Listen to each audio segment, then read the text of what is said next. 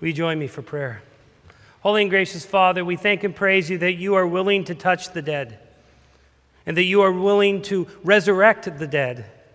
And so we ask, gracious Father, that at this time that you would speak to us, speak to the dead parts in us, that we might truly live. In Jesus' name we pray. Amen. What does God's compassion look like?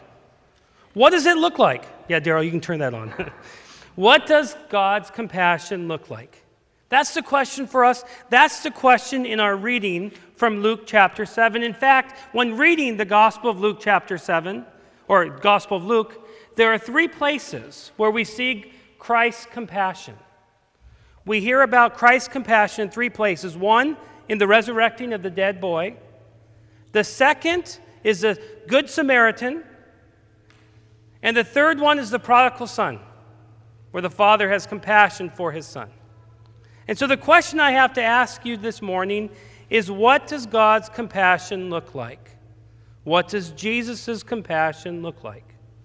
Well, in our reading from Luke 7, we hear about a widow who lost her only son. This is important facts to get inside our minds, because being a widow and being sonless means that she has no position in society. She is vulnerable. She is exposed. She has no hope of a future. She has no Social Security to draw from. She has no welfare. She has no voice. She is, at this point, nothing. No one should look at her. No one deals with her. No one would care for her. She does not exist. But there is one who sees her. Jesus sees her. Jesus truly sees her. And we read these words from Luke chapter 7, starting with verse 13.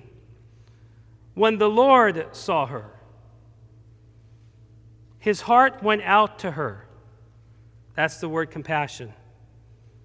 And he said, "Don't cry." Then he went up and touched the coffin, and those carrying it stood still. Jesus said, "Young man, I say to you, get up, arise." The dead man sat up and began to talk, and Jesus gave him back to his mother.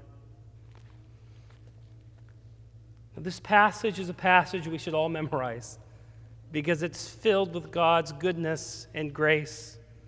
Every phrase is important. We see the words, when the Lord saw her. The Lord. This is the first place in the Gospel of Luke where Jesus is referred to as the Lord. And I got an amen from the fans up there. He's being the Lord as he's seeing this woman. This vulnerable woman, this woman that doesn't exist. Jesus is being the Lord, the God Almighty, when he's seeing her, the lowly. Even more, the next thing it says is his heart went out to her. Now, most of us, when we hear those words, his heart went out to her, we think of something like a Hallmark card. His heart went out to her. He was sympathetic. We might read these words and think of that card that has a flower on the front, and inside you open it up and it says, "I'm sorry for your loss. My heart goes out to you." But that's not how this word works. This word literally means that everything inside of Jesus, his guts, his heart, everything, his emotions, were literally coming out of him. He was visibly shaken. All of his emotions, everything inside of him is coming out, almost like vomiting out of him, because he's so emotional when he's looking at this woman. He is moved, deeply moved. I think to understand this kind of compassion, you might think of the movie A Little Princess. I don't know if any of you have ever seen that movie. It came out in 1995. It's based on the 1904 children's novel, A Little Princess. And because I'm the father of 3 girls, I own all the princess movies. And I have to watch them over and over and over. And if they're funny, I have to rewind it and watch it again. And so I know all the princess movies. I even know them by name now. I can recognize the different ones. That's a whole different sermon. But in this movie,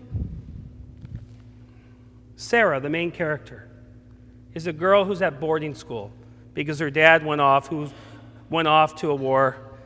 And then Sarah received the news that her dad died. Well, that was a mistake. The dad had a fever, got amnesia, didn't know who he was. But Sarah thought he was dead. The world thought he was dead. And the dad just didn't know who he was.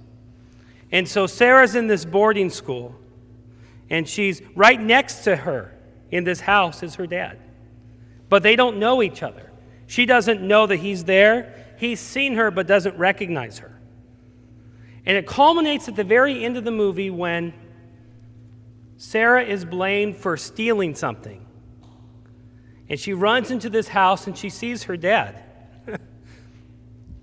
And she cries out to him, but he doesn't recognize her. And the police come to take her away, and she's yelling, "Dad, Dad." And at that moment, all his memories come back. And at that moment, you just hear him go, "Sarah!" And he breaks through the crowd to grab his daughter. When it says that Jesus' heart went out of him, this is not a Hallmark card. This is not his sympathy or pity. This is everything within the Lord of the universe, his heart spilling out for this woman that no one wants, no one sees, that has no position in society. And it's the Lord's heart who goes out to her. Well, Jesus isn't done. The next thing we see that happens is, moved by his great compassion, Jesus goes and he touches the coffin. Why is this important? Because if you know the Old Testament, you know that for a priest or anyone to touch a coffin is to defile themselves, to become ritually unclean. In fact, Leviticus 21, 1 and 2 says, "The Lord said to Moses, 'Speak to the priests, the son of Aaron, and say to them, a priest must not touch a dead person in any way, lest he makes himself ceremonially unclean for any of his people who die, except for a close relative such as his mother or father, his son or daughter or brother.'" In other words, if you're a priest, you do not touch a dead person. You have to take care of your family. That's different. You'll be ceremonially unclean for a while. You can purify yourself, but you don't touch a dead person. But what do we read in this passage? Jesus Christ, moved by compassion, moved deeply, touches something that's unclean, puts his hand on the coffin, willing to become unclean to do a miracle. Now, this isn't the first time. This isn't the only time when we see Jesus move in this way. A leper, he's willing to touch. Risk getting leprosy. Why? To heal her or heal him. Or a lowly person, he's willing to touch them, to heal them. In this case, he touches what is unclean. But the beautiful thing is, Jesus doesn't get defiled by this. He simply makes the dead alive. But let's think about this for a little bit more, because there's so much gospel truth in here. That dead boy or that dead young man, has he decided anything for Jesus? No, he's dead. Does he know who Jesus is? Maybe. Maybe not. Did he make his altar call for Jesus? No. He's dead. He's not asking Jesus into his heart. He's not saying the Lord's Prayer. He's not being religious. But Jesus, in his compassion, in his mercy, in his grace, is reaching into that which is dead, reaching into that which has no faith, reaching into that which is lost, and touching it and resurrecting it and speaking a word to it. He says to this boy, "Get up, arise from the dead." That's the grace of God. Not that we choose God, but that God chooses us. Not that we have loved God, but God has loved us. Not that we have earned life, but God has given us life. This is a picture of God's grace, where God Almighty, filled with compassion, reaches into that which is dirty, reaches into that which is dead, touches it, grabs it, speaks a word into it, and life occurs. Truly, Peter is right when he said, "Lord, to whom shall we go? You have the words of eternal life." And Jesus says, "Flesh and blood did not reveal that to you." Picture of grace. And yet, God's grace doesn't end there. For what does Jesus do after he heals this boy? He simply gives the boy back to his mother. He says, "Be a son." That's it. Not, "Be my disciple and follow me." Not, "Go tell the ends of the earth," though I bet he did. He simply was raised to carry out his vocation as son. And this is so important, to care for his mom, to be a neighbor. In this, he's serving God. He doesn't look any holier. He hasn't done any deeds. Instead, God has raised him and simply said, "Be a son." That's it. God's grace. Why? Because God cares for mothers and cares for children and says, "Do your job." And in doing your job, you are holy. You are honoring me. You are loving my neighbor. God's grace. This is the compassion of God. That God Almighty reaches down, sees that who is unnoticeable, touches the dead, raises the dead, and gives eternal life. The compassion of Jesus. Oh, we need to know this. Because I think all of us look around at this world and we see the suffering of this world and we go, "Does God care? How can he care? There's so much suffering." The problem and the answer to the question of God caring in the midst of suffering isn't that God takes away suffering. We live in a sinful world. We sin. Sinners do things to us. We suffer. It shouldn't surprise us that there's suffering in this world. The great surprise, though, is that God Almighty is willing to enter into that suffering, willing to suffer, willing to be moved deeply. That's the great surprise. God is not in a distance, whatever that song goes. God comes down, touches the dead, enters into lowly places. That's the surprise. That's the compassion. Confirmation students, this is now for you, so I'm turning here. Gabby, Ruth, Tiffany, Chris, Sheridan, Becca, and Aaron. I want to tell you that God has had compassion on you. When you were a child, for most of you, when you were too little to even know any better, your parents brought you to the waters of holy baptism. And there God began to do a work in your life. Now I must tell you, being a parent, and I'm a pastor and I know about these things a little bit, that all parents, when they bring their children to be baptized, are vulnerable. They sit there and they wonder, what's he going to turn out like? How's she going to grow up? And they come into church, okay, and they probably haven't slept a lot. So they're tired on this day. Even more, all their family members are there, and so they're a little nervous.